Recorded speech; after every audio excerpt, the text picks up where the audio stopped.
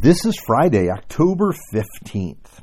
Okay, you do not want to go looking through our refrigerator. It's not because of dirt or mold or even wasted food, although this does happen on occasion. That's not what I'm talking about here. It's the expiration dates.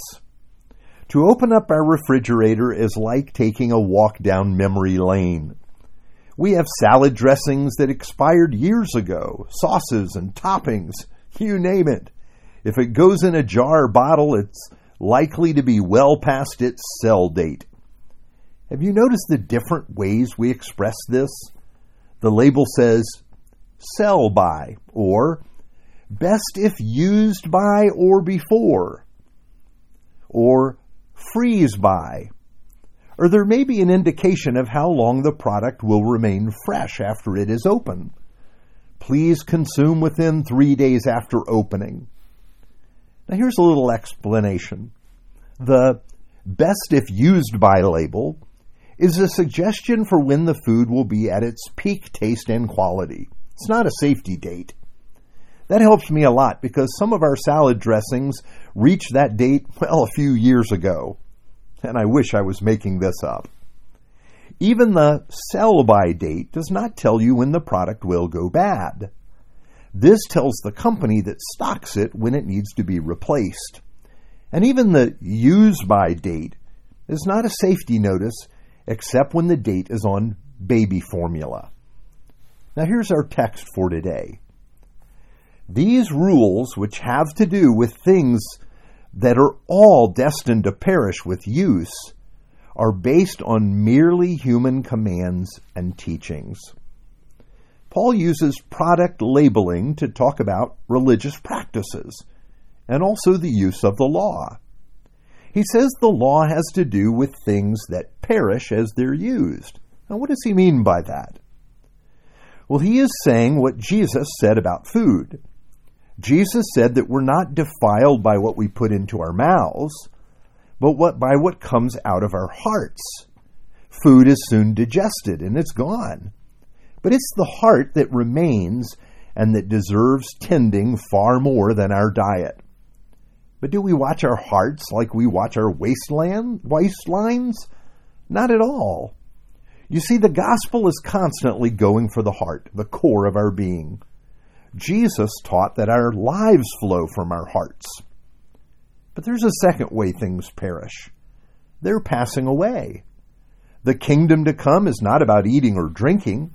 There's nothing lasted in that. And this is also true of the law of God. Paul explains this in his letter to the Christians in Galatia that were being distracted back to the law once again. He said, before the coming of this faith, we were held in custody under the law, locked up until the faith that was to come would be revealed. So the law was our guardian until Christ came, that we might be justified by faith. Now that this faith has come, we are no longer under a guardian. That's Galatians 3:23-25. Literally, Paul is saying that the law was always a side issue. Yes, it's helped to guard us until Christ came, but now Jesus has come and fulfilled the law. The law has gone beyond its best by date. Before Jesus appeared on the scene, the law was our tutor, our custodian, helping to keep us secure and safe until the way of grace came on the scene. To live under the yoke of the law is to hold on to something that, it's outdated. It's expired, really. Now, that doesn't mean that the law cannot reveal to us the holiness of God and how a people can live ordered lives. But it can't bring us to God. It can't save us. It can't give us true freedom. Actually, if we serve it, it will keep us in bondage. The law is good, but it is not God, nor can it bring us to God. Not only that, but we have added to the law a swarm of additional human rules piling onto what God provided his people in the beginning. Paul is saying here that those rules are more than expired. They're rotten, and you do your best just to throw them out. Now, every now and then, Sandy sorts through the things in our refrigerator, looking for stuff well past its expiration date. And there's always a surprise or two. We think, I can't believe how expired that is. I can't believe how long that's been in our refrigerator. Why haven't we thrown it out before now? And this is how we need to look into our lives, to see if we're treating as gospel some law or rule that's been passed along to us, some rule we've given ourselves to obeying. We need to find those things and pitch them straight out, knowing that they can keep us, they're likely to keep us from trusting in Jesus alone.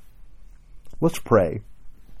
Loving Father, how could we substitute anything for you, especially rules that can't save us?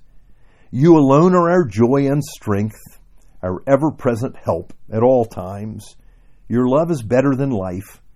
We thank you for your goodness and for providing all that we need in Jesus. And we pray in his name, amen.